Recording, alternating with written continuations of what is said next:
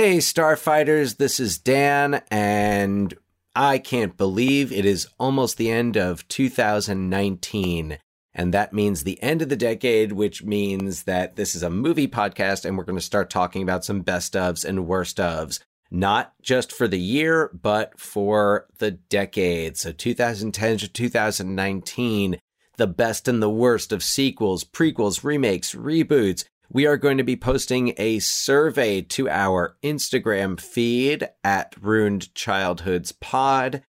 And we invite you all to let us know which ones you saw, which ones you missed, which ones you liked, which ones you didn't, and which ones may have perhaps even ruined your childhoods.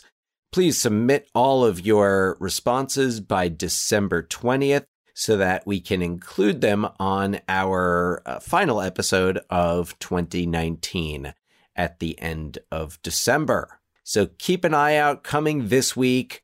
Survey. Good journey. Roger Ebert of the Chicago Sun-Times says this movie has a lot of laughs, its action sequences are thrilling, its surprises are startling, and it shows a real ingenuity in the ways by which it gets its star into and out of trouble. Rita Kempley of The Washington Post disagrees and says it's strictly for viewers who don't want surprises, just a laundry list of buddyisms. But then Desson Thomson, also of The Washington Post, further piles on Ebert by calling it the filmic equivalent of a hate crime. On this episode of Ruined Childhoods, we determine the fate of The Last Boy Scout.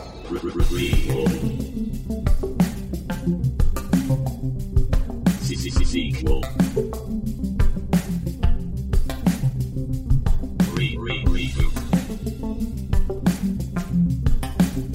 Which one will it be? It's the Ruined Childhoods Podcast. Greetings, Starfighters, and welcome to Ruined Childhoods.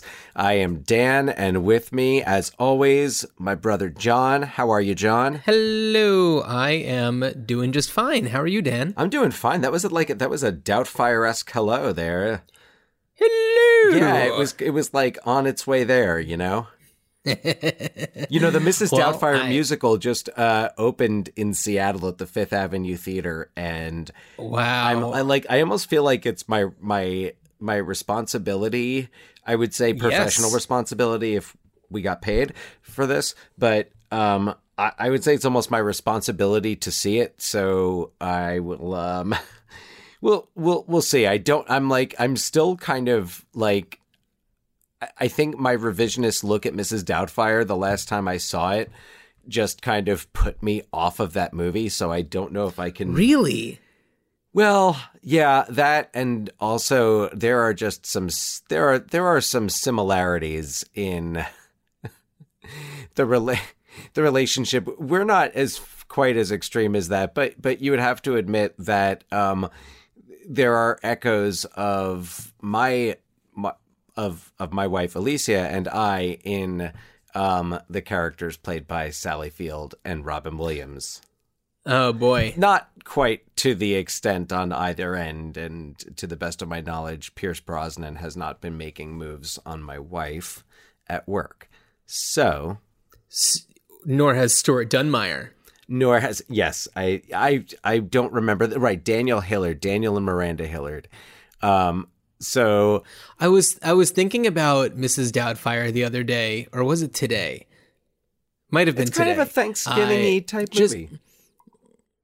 Well, I was thinking about it in terms of how at the end of Mrs. Doubtfire, she is hosting a children's television show. Rather, Daniel Hillard is doing it as Mrs. Doubtfire. And I was wondering, would they be exposing the fact that it is played by this guy named Daniel Hillard? Or is it just like, this is this person named Mrs. Doubtfire? Like, in the credits for the show, is it like, and as Mrs. Doubtfire, it's Daniel Hillard? Well, I guess in that respect, then you think about the culture in 1993. You think, okay, I guess at that time, Dame Edna. I'm trying to think of performers, male performers who performed as women, or who performed in women's clothing, but didn't necessarily, like that was a persona, which I think for Dame Edna, who's played by Barry Humphries, I think it was a persona. Likewise, Eddie Izzard earlier on in his stand-up career when he would wear women's clothing on stage, but I think it was more of just he liked to wear that. That was just what he wore. Yeah, that was just what he wore. So, but I don't know if you'd have like a children's television skit. Then again, this is San Francisco, like local television. So I'm thinking, we're pretty chill and well, I mean, but San Francisco is a pretty big market. It's not like it's, some rinky-dink operation. But I'm saying that Daniel Hillard could probably be, openly credited as playing Mrs. Doubtfire, much more so in San Francisco than, let's say, Mobile, Alabama, especially in 1993. This is true. So true that. Let's probably what Miranda should have done is close the door on Mrs. Doubtfire and well, yeah, and I think that it's time that we go on from run-by fruitings to actual drive-by shootings and talk about The Last Boy Scout. Wow, nice rhyme. I mean, it's right there. The Last Boy Scout is our focus of this episode. It sure is. Another Shane Black penned film. This one, I think that both The Last Kiss Goodnight and The Last Boy Scout, The Long Kiss Goodnight. It's easy to get the two titles confused. I'm with you on that. And then when you throw in Kiss Kiss Bang Bang, it's just like The Long Kiss Kiss Bang Bang Boy Scout Goodnight. I don't know. What badge do you get for that? You don't. You don't. So you get kicked out. Yeah, pretty much. You can't be a scout leader anymore. At this point in Shane Black's, well, I guess in the history of writing or selling scripts for movies, The Last Boy Scout broke the record for how much a script sold for. I think it was like $1.75 million. And then when he did Long Kiss Goodnight, I think that was then a new record. Not that he beat his own record, because there were Joe Esterhaus. Joe Esterhaus apparently was pissed that, like, because I guess he had previously held the record, and then he was like, well, no, fuck that, I'm gonna make a new record. And then, like, Basic Instinct, he ended up getting paid like more than twice as much for that script. Yeah, which worked out. Well, made a lot of money. Yeah, I guess so. Made more than Last Boy Scout. Right. Last Boy Scout, to my knowledge, wasn't considered a huge success. No. Yeah. It sure as hell is a lot of fun. It picked up its following on home video, though I remember seeing it in the theater at the New Park. Do tell. At the New Park Cinema in Roselle Park, New Jersey. Uh-huh. I remember seeing it, I think, like opening weekend. I mean, man, I look at the movies that were coming out then. This was December 1991. And I just remembered seeing so many movies at that theater in that month, because it was like that came out, like Star Trek VI, The Undiscovered Country came out around that time, which I saw in that theater. And that's an awesome movie. Hook Hook came out around that same time, and I remember we saw it in that theater. So, but I remember The Last Boy Scout, and I feel like I remember it being pretty crowded, though those weren't exactly like giant, cinemas. So the cinema. Yeah, the cinema. I remember seeing The Last Boy Scout. They would not let me smoke my cigarettes during the film. I don't know. Okay, so it's becoming like The Count now. But no, I remember seeing The Last Boy Scout, and I remember it was like, it had a lot of hype, and it wasn't Damon Wayans' first movie. Obviously, we know that because we've talked about his first movie, Beverly Hills Cop. Beverly Hills Cop, yep. But this was, I guess, and then this was Damon Wayans. This is earlier. It's like right around In Living Color. Like In Living Color is in like maybe season 2 or 3 at this point. And Damon Wayans is kind of the breakout star from In Living Color. And I mean, he's been in movies before. Earth Girls Are Easy alongside Jim Yeah. Carrey and Jeff Goldblum. And Gina Davis. Gina Davis, that's right. Yeah, And- what a cast. Yeah, Michael McKean, Julie Brown. Anyway, we don't need to get off on that tangent. But Last Boy Scout being Damon Wayans, and so there was a lot of hype around that. And then there was also a lot of hype around that Bruce Willis was coming off of Hudson Hawk, which was yeah. a monumental failure. Notorious. But it might be one of my favorite movies to reference.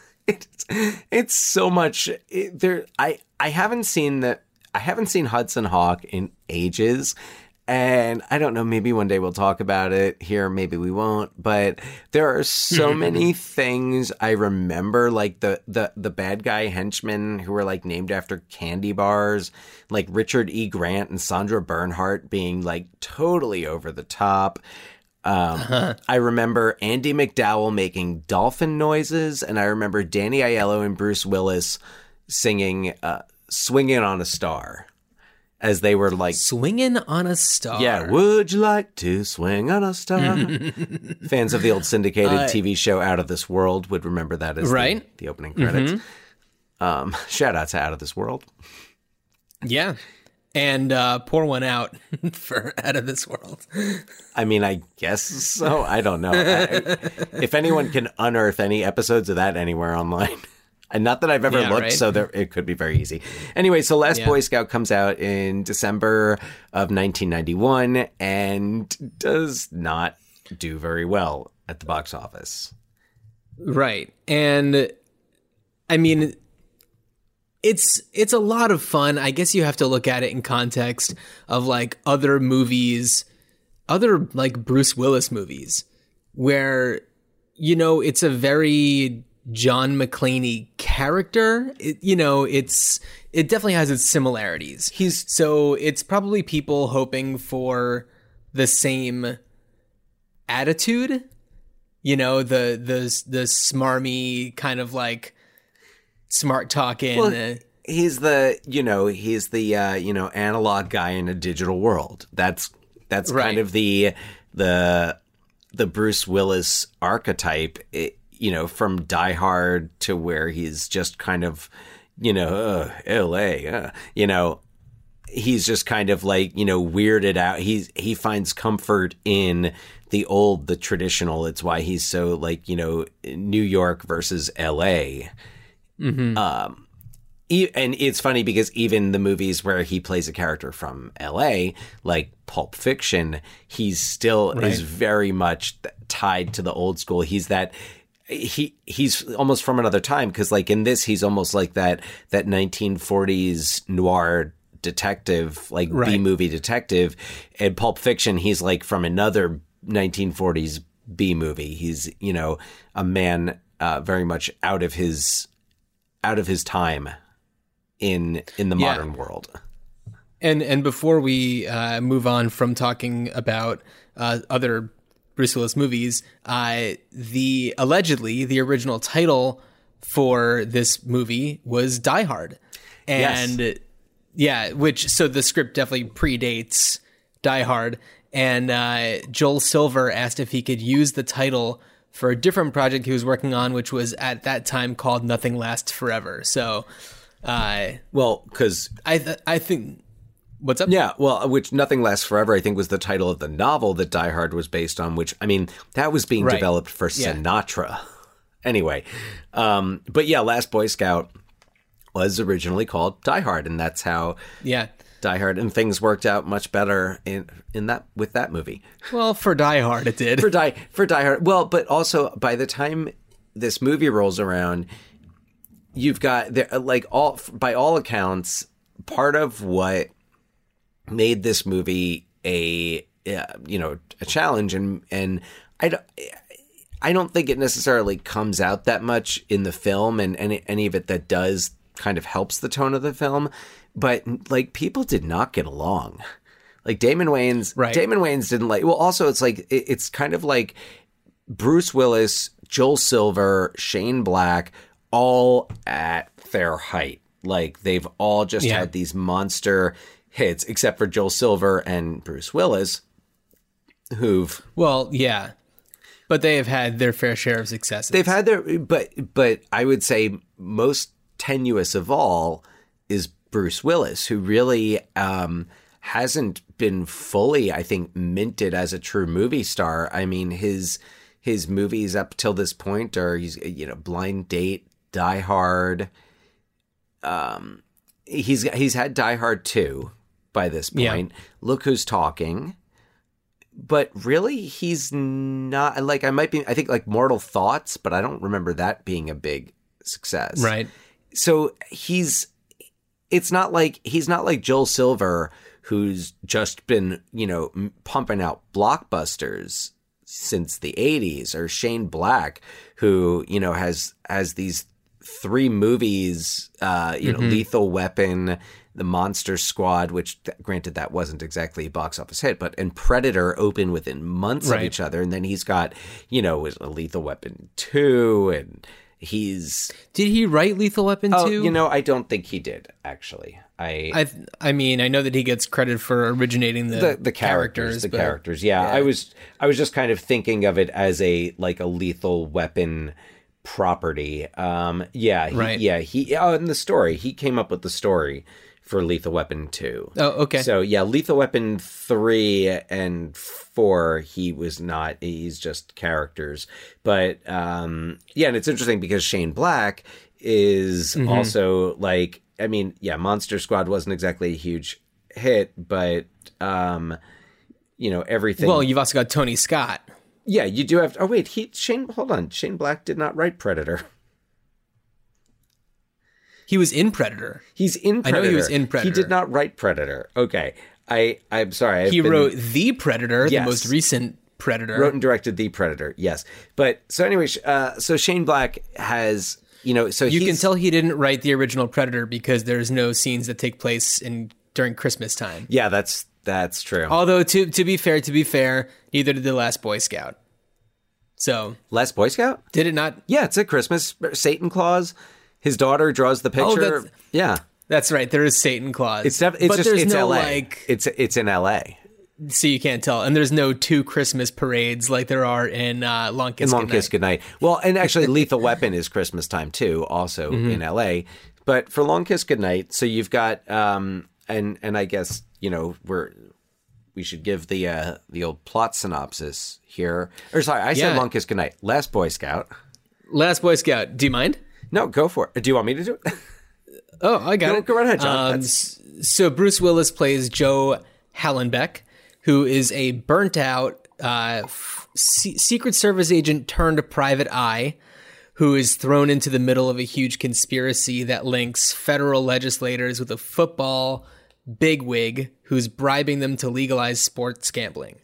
And Joe gets involved when his best friend / colleague asks him to keep an eye on a stripper who's in need of protection. And it turns out that his buddy knows that it's a dangerous thing and is trying to push him into a dangerous situation because he's screwing Joe's wife. What's up? Well, and his buddy, I should point out, played by one of the most ubiquitous character actors around, Bruce McGill, who, if you're a fan of the movie Animal House, and this just always amuses me, he played D-Day in Animal House. And then really, yeah, Bruce McGill was D-Day. He went to college. I remember hearing this with our, cousin by marriage, Kathleen Kent, author of novels such as The Diamond, The Heretic's Daughter. But I remember they used to do theater together, and yeah, I remember her telling some stories. Some fun stories with him. So yeah, Bruce McGill, who also was in other movies like Three Fugitives with Nick Nolte, who's in Lorenzo's Oil. Bruce McGill's just got one of those, you might not know his name, but when you see him and when you hear his voice, he's in anything where there's politicians, lawyers, military. It's not hard to find him in that setting in movies. Right. Well, in The Last Boy Scout, he doesn't stick around too long because he actually gets blown up in a car thinking that Joe was going to be the one that was in the line of fire. And then Joe goes on to try to protect the character Corey, who's played by Halle Berry, who is in Cloud Atlas with Susan Sarandon, who is in Lorenzo's Oil. No kidding. And which I saw on a plane, and it was not a good plane movie. Wait, what? So, just saying, Cloud Atlas. Oh, Cloud Atlas. I'm like, wait a second, Lorenzo's Oil, Cloud Atlas. Yeah, no. Cloud Atlas is a interesting film. So, no, Lorenzo's Oil was a blockbuster night with our parents and was difficult to watch. Yeah. So after Corey gets killed, she gets gunned down in the aforementioned drive-by shooting. Joe teams up with her boyfriend, who's a former football star, Jimmy Dix, to find the killers and expose this giant conspiracy. Yeah. More or less. You have some colorful, well, a lot more. A lot more. Well, there's some colorful characters along the way. I'll continue. Well, yeah. So let's just run down our characters. So the movie actually opens up with a football player named Billy Cole, played by Billy Blanks, the Tae Bo guy. Have you ever done the Billy Blanks Tae Bo, John? I have not. I used to do Billy Blanks Tae Bo back in the living room of 25 Stone Street. Jamal Sawab, shout out.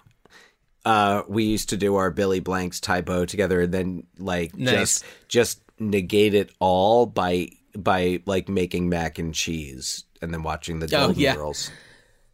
So yeah, Billy Blanks, he had kind of these small roles in these movies around this time before he became the Billy Blanks that we all know and love today.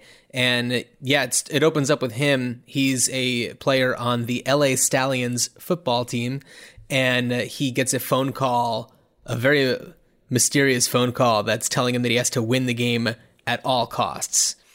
And he ends up taking a bunch of pills and, gets possession of the ball. And then when he sees someone getting in his way, he pulls out a gun and shoots the guy, and then gets the touchdown and shoots himself. Which, and by the way, the sequence, in terms of like an opening sequence to a movie, it's awesome. Amazing. And like the look on his eyes after he takes the PCP and you see him on the field and he's just like, his eyes are super wide. And when he pulls the gun out and it's like, oh my God, I can't it's like this could, especially in 1991 when there was probably less security about guns. Now, one thing I don't understand, though, is if you're paying a team, if you want a team to win, all right, so if you are or if you're an organized crime figure involved in gambling and you are using payoffs to ensure that one team wins over another, isn't it usually the other team that you pay off, the team that you want to lose, because it's much easier to control things from that end of it. Yeah. Like Chicago White Sox. Yeah, I totally hear what you're saying, but that's not the movie that we're watching. Did I miss? I mean, I wasn't sure if I missed something that like Billy Cole was like, he like owed, and basically it was like they were going to kill him anyway. And it was just like, all right, listen, if you don't win, like he owed them money or something. I don't know. Right. Yeah. I mean, it's crazy. I mean, just imagine, I don't know how much football you watch, but imagine watching a football game and then that happens. But that's exactly, and I think that they brilliantly set it up with that, whatever, Friday night's a great night for football, the Bill Medley. Oh my God. That's clearly supposed to be like, are you ready for some football? Like, it's supposed to have that same sound. It's set to set you up like, oh, I'm watching, whatever. I'm watching Monday Night Football. Yeah, it's awesome. Or Friday Night Football. And so they set you up in that way where it's like, yeah, you're watching a football game. And I mean, yeah, you don't have to watch a lot of football, I think, to imagine what it would be like if you were watching a game and someone pulled out I mean, it's especially scary to talk about nowadays, right? But but to think of somebody, a player on the field, taking out his gun and shooting his way to a touchdown, I mean, like they show all the cops and everybody, all the players standing around just like they don't know what to do. And I like that makes sense. I mean, it makes you forget anything that where you're like, well, why are they talking to him? You know, it really is an attention getting. If that doesn't get your attention, then just turn it off. If you've sat in the room or you've sat in a theater and you've seen that scene and you're not like, oh, all right, I got it. What's going on in this flick? Just don't. Yeah. Spend your time doing something else. No, it's totally crazy and a really cool way to start a movie. I mean, problematic as it may be in terms of sports betting, usually involving paying off a player to, you know, lose. Yeah. Then whatever. So just moving through the cast, we also have, so we mentioned Bruce Willis as Joe. Damon Wayans plays Jimmy Dix, the former football player who used to be on the Stallions. He, I believe, got busted with drugs and gambling. I think that's why he got kicked off. He got busted for gambling, and then I think was into drugs. He was into drugs. He's into drugs when we meet him. Right. Yeah.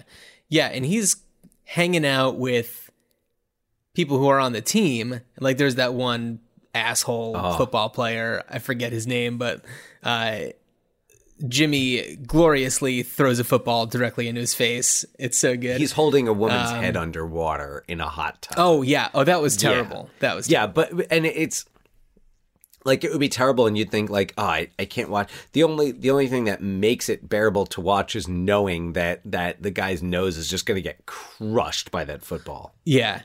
And it's a really great way to introduce Jimmy because you immediately know he's problematic, but he's a good guy. Yeah. He has a moral everything center. You need to know about him. Yes. Yeah. And that plus he's just got that one line like, don't forget, best arm in the league. Yeah. And that pays off later. So then we have Chelsea Field, who plays Sarah, Joe Hallenbeck's wife, who was Tila in Masters of the Universe. That she was. I was like, oh man, where do I know her from? And I was like, do I know her from her small role in I'll Do Anything with Nick Nolte? No, you might be thinking of how Bruce Willis was in Breakfast at Champions with Nick Nolte. Oh, so that's what I'm thinking of. Yeah. Okay, no, actually totally forgot about that one. No, she's in Masters of the Universe, and yeah, you see her, and she has this very strong jaw and these eyes where you're just like, I know her from somewhere so well, and then as soon as you realize it, you're just like, or at least us, it's like, yes, she's Tila. Yes. I was kind of ashamed for not knowing that already. Like, this was the first time I realized that.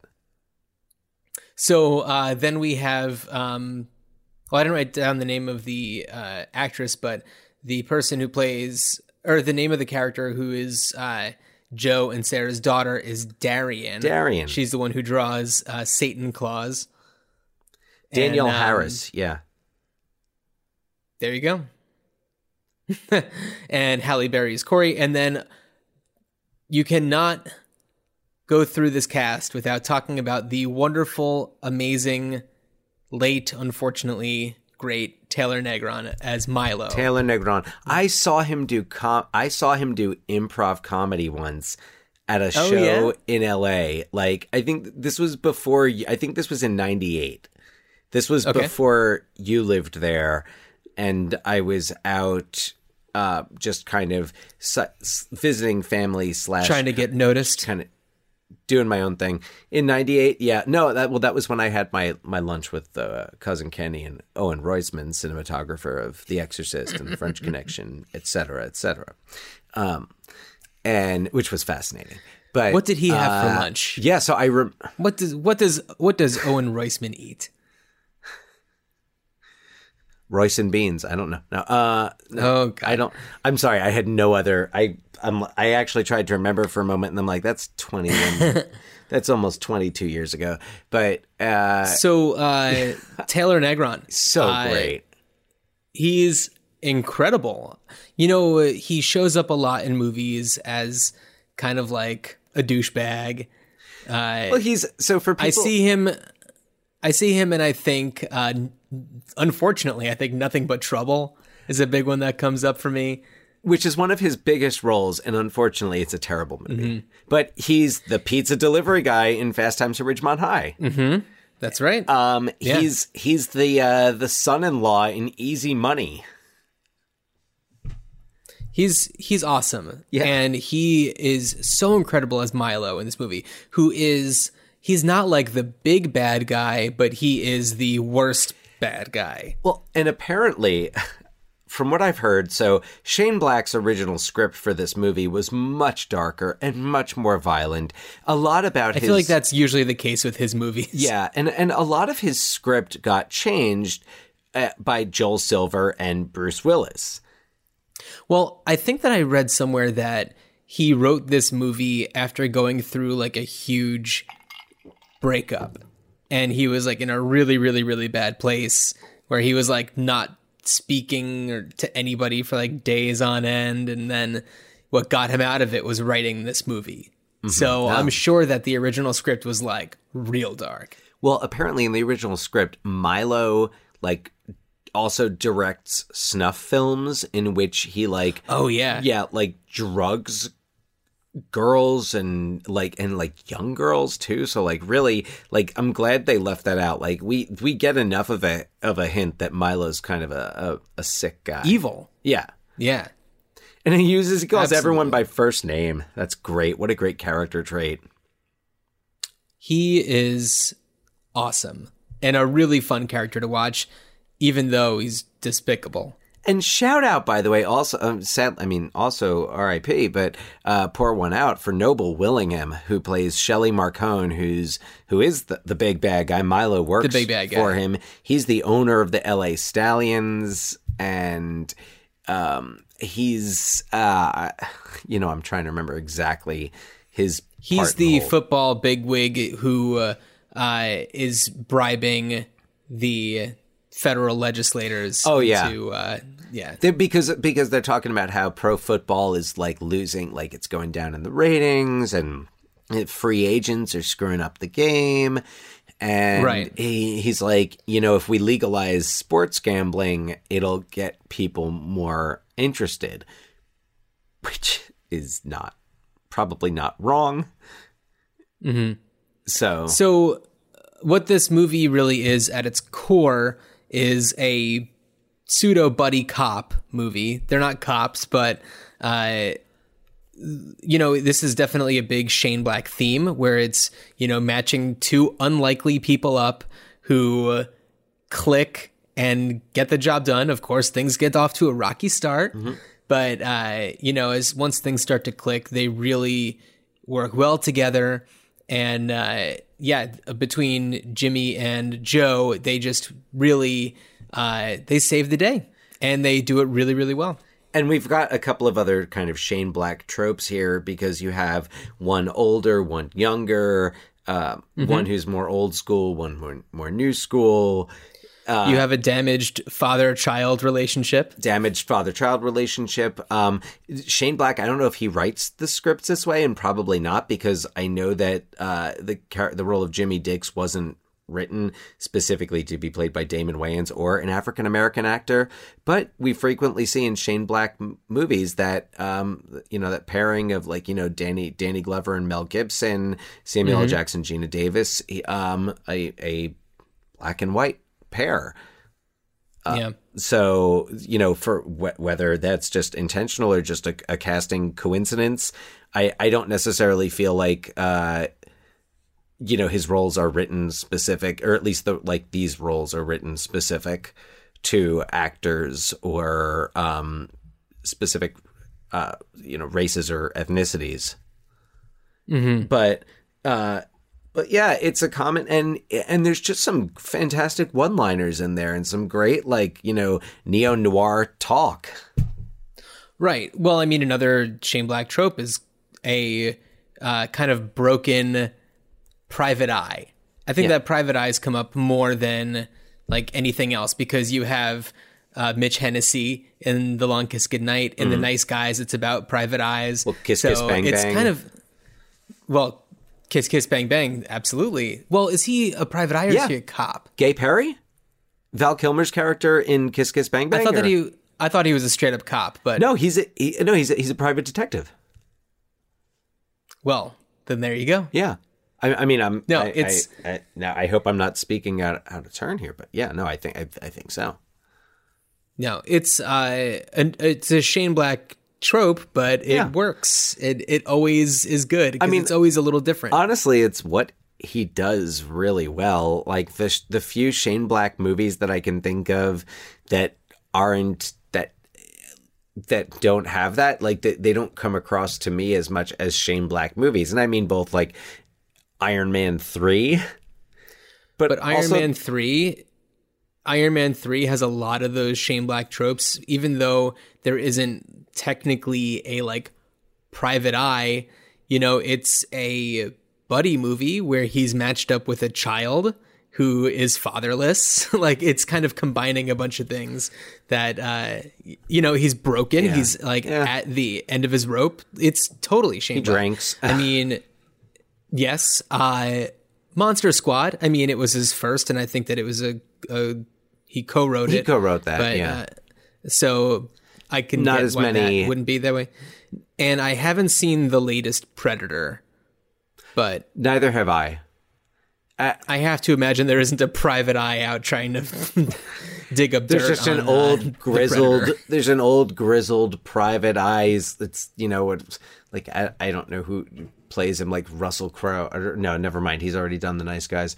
So it's like Paul Giamatti, like the grizzled private eye who's like he finds I don't know. My wife ended up mysteriously gone. I think she's cheating on me. I think she ran away with this guy. And then Paul Giamatti's like, I don't know. I think a predator. I can't do a Paul Giamatti impression from. I would see that movie opening night. Oh, absolutely. Paul Giamatti versus the Predator. That'd be great. Sign me up. If all I have to do is put mud on my I can't do Paul Giamatti. I'm not even going to try anymore. I can't. So Dan, what would you do with this movie now? Well, John, I'm so glad you asked. Partially because with Billy Blank's gun to your head. with what would you Billy do? Blanks' tie-bowed biceps to my head, I would. I think I would go sequel. Now, if I could, that is if Shane Black would write and direct a sequel. And if maybe, I think like maybe now we've kind of got some cooler heads and, maybe some more humility on the part of Bruce Willis. I could see Damon Wayans certainly having an ego back then. But I mean, look, Bruce Willis and Damon Wayans are both still kicking ass. Like Bruce Willis still makes action movies, and Damon Wayans is playing Murtaugh on the Lethal Weapon television series. Right. Which That's right. I believe is still on. I don't know. I've never seen it. So what would you have them do? So I'm thinking about this. So Jimmy definitely establishes, best arm in the league. He only gets 2 seasons, which is kind of one of the holes in the plot when Darian talks about how when she was really little, her dad talked about Jimmy. And it's like, well, let's see. If it's 1991 and Jimmy played 89 to 91, Well, you have to also consider his college career. Because some people can be really into, I mean... Good point. Yeah. Michael Jordan, for example. Like here in Oregon, we don't have a football team. So people, if they are into NFL, they'll maybe watch Seahawks games, or they'll just pick a random team from anywhere else, or they'll be into college football because we have...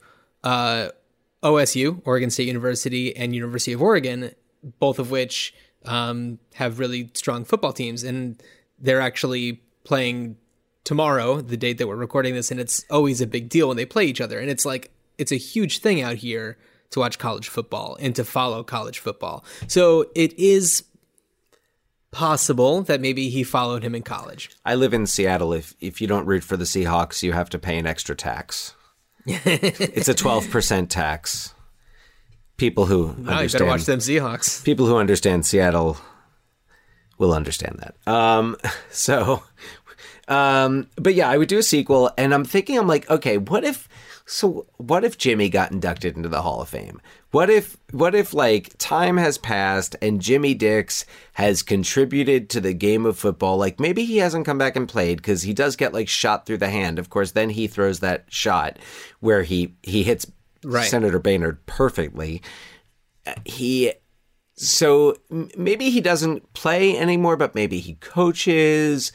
Maybe he contributes as an analyst. He gets inducted into the Hall of Fame.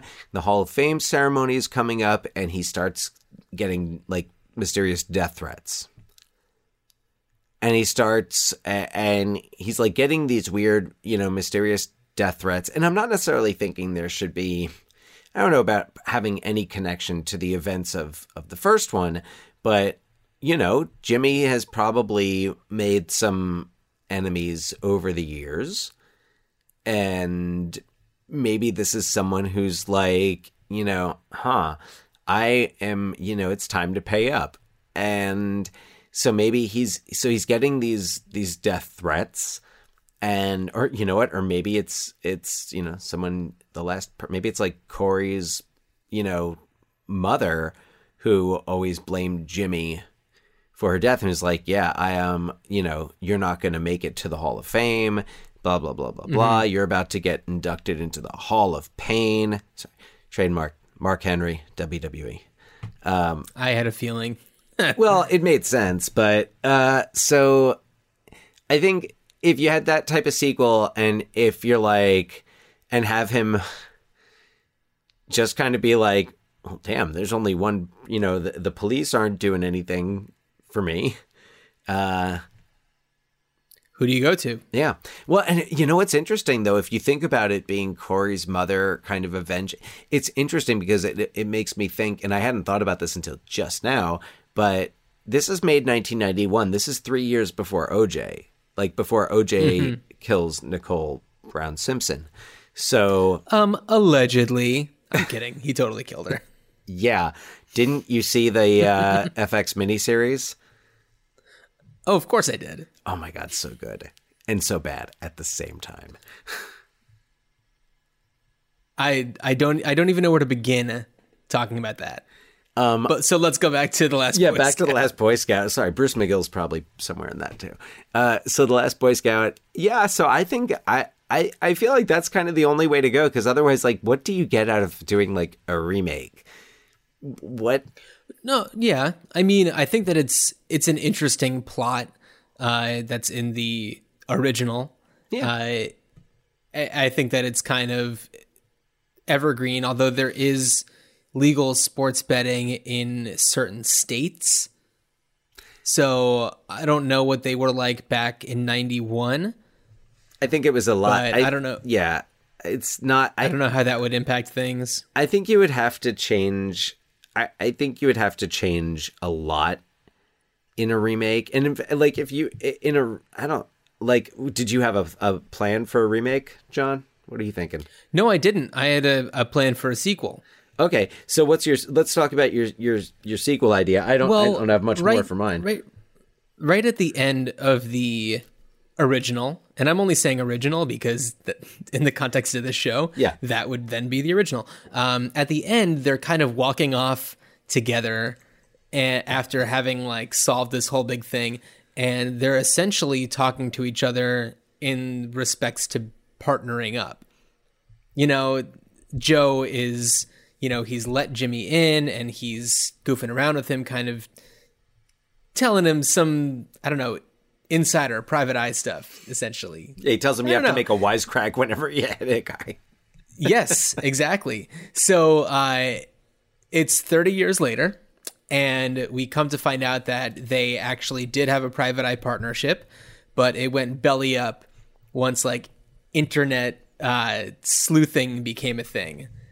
So Joe ended up going super legit and owns a private security firm with his daughter because she clearly has the gene, The temperament of, you know, and the temperament, of course, as most Bruce Willis characters' daughters do. She does Thinking do that. of Live Free or Die Hard. Yeah. She does Yeah. pull that clever move, putting the gun in the puppet, which reminded me, by the way, of Gina Davis shooting Sam Jackson's gun through his pocket.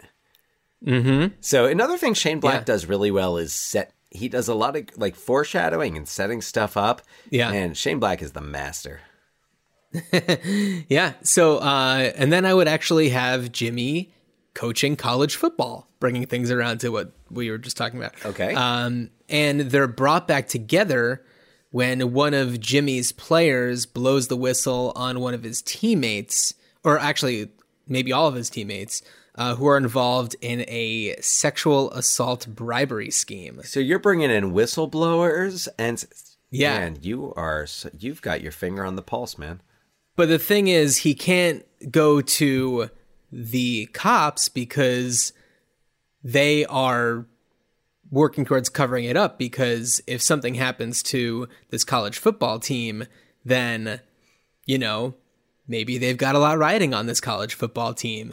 So he goes to Joe and they team up to crack this thing wide open. And I feel like by doing this, I mean, well, certainly, you know, the male egos will have to be tamed a little bit. There will have to be some watchdogs on this, but having a storyline that centers around, you know, female empowerment could, it can't reverse the misogyny of the original, because it is criticized as being quite a misogynist movie, but it does acknowledge that like, okay, like, we're not cool with this stuff even like in the movies anymore. And you know, like it reflects the change in the times, which then I think also puts the original in perspective and makes you think like, okay, like, you know, it's like, yes, we look at this now and we cringe. When we looked at it then, we didn't. Should we have? Yes, of course. Well, I mean, I don't know exactly when it was written, but one of the reviews that are mentioned in the introduction for this episode that we're recording right now is from Desson Thompson of the Washington Post, who says that it's the filmic equivalent of a hate crime. Mm-hmm. So it's that. Yeah, I feel like that maybe is a bit of an exaggeration. All due respect, you know. And well, and you know, there were mixed reviews. Roger Ebert loved it. So I mean, there you go. It's kind of like, if you look at it as, so if you try to judge it by the standards of a noir, but not like a Maltese Falcon, not like a John Huston directed noir. Like, I'm talking like a Robert Preston starring, you know, like a B movie, like a Kiss of Death type. Mm-hmm. A long kiss of good death. A long good kiss of death. Bang bang, Boy Scout. And I think if you look at it in those terms, and you look at you know, how these men have these, you know, damaged these egos, these damaged relationships with women, they're not satisfied with themselves, so they keep, rather than changing, they kind of just keep doing what they do because it's what they know how to do. Like, when we first meet Hallenbeck, he's hungover. He's sleeping in a car. He's sleeping in his car. Kids throw a dead squirrel on him. Yeah, which is like, it looks like it's been taken to the kids picked it up off the ground, took it to the taxidermist, and then brought it back. Well, okay. I've worked on a bunch of shows that take place in the swamp, and there's I've had to do a lot of scenes of people shooting squirrels, and when a squirrel dies, it is stiff as a board. Like, wow. To be fair, that looks like a just freshly dead squirrel to me. Okay. All right. Hey, there you go. John Richardson. Sorry to school you on dead squirrels here, but I know a thing or two. Yeah. But I did want to mention, because I thought that you would like this, I was looking up, young actors who would be kind of age appropriate to play the college football players, and I came up with a few that I thought you might like. One of them being Miles Heiser, who was Drew in Parenthood. Okay, yeah. Or he could be the whistleblower. I don't know if you saw the movie Booksmart. Not yet. It's great. High I think on it's my streaming list. on Hulu right now. It's really great. But Mason Gooding, who is he plays Nick in Booksmart, and he would be awesome. And another one, Jaden Smith. Yeah. I thought would be really interesting to see. Okay. All right. Yeah. I could get behind that. Yeah. So, I don't know. Which would also then get it got Will to a Smith point- producing, so Sure. Why not? yeah. Yeah. Yeah. So yeah, that's what I've got. But yeah, I guess going back to I mean, just trying to think of everything else that you could do with it. I was trying to think about prequels, but they give you so much in terms of a prequel in flashbacks. Shane Black is so good at that. Yeah. Yeah. So Right, because you see his Secret Service past. You certainly know plenty about Jimmy. you see him take the bullet for the president. You see him go in when Baynard is assaulting the woman, which would tie into your sequel. Man, it would be great if the president was played by the same guy who played the president in Long Kiss Goodnight. Oh. Put them in the same cinematic universe. The Shane Black cinematic universe. Yeah. Yeah. That would be tremendous. Yeah. But yeah, I guess if you were gonna remake it, I mean, could you potentially, if you were gonna remake it, would you potentially even move it out of the football world? Potentially even switch it up, maybe women's soccer, because the U.S. women's soccer team is amazing and has had so much hype. Why wouldn't maybe you'd have instead of Jimmy Dix, former LA Stallion, you've got whatever Brandy Lloyd or whoever you take the star women's soccer. Oh, it was Megan Rapinoe. That's what I was sorry. Right. That's what I was trying to think of. But kind of you have someone like that and say okay, well, what if they get, they lose their job because maybe they're making a big stink about uneven pay. Right. Because that's real. Ooh, that'd be interesting. And so they, she loses her job, kind of hits rock bottom. And well, remember also with Jimmy Dix, there's the backstory about his pregnant. And this is another Shane Blackism, because it reminded me of in Lethal Weapon, because Jimmy Dix's wife she's 8 months pregnant and she's hit by a car. Oh yeah. And isn't Riggs's wife is also, I think, hit by a car. Was she hit by a car? Yeah, I don't know that. I don't think she was pregnant. I don't remember if she was pregnant. I don't remember that part about it. But I think she was hit by a car. Yeah, I think, or killed in a car accident. So, but yeah, if you were to do the remake, you'd have your soccer star hit bottom and and have her somehow get connected with this detective who, it's the male, female, whatever, who would I don't know, who would, if you were going to remake it and if you were going to recast just the Bruce Willis role and say you want to keep that, they're kind of, they're older, stuck in their ways and kind of put off by things that are, new or trendy. I mean, I feel like somebody like Ryan Reynolds could be good. I mean, What about Robert Downey Jr.? Robert Downey Jr. of course. I mean, would be a good. Shane Black I think that, collaborator.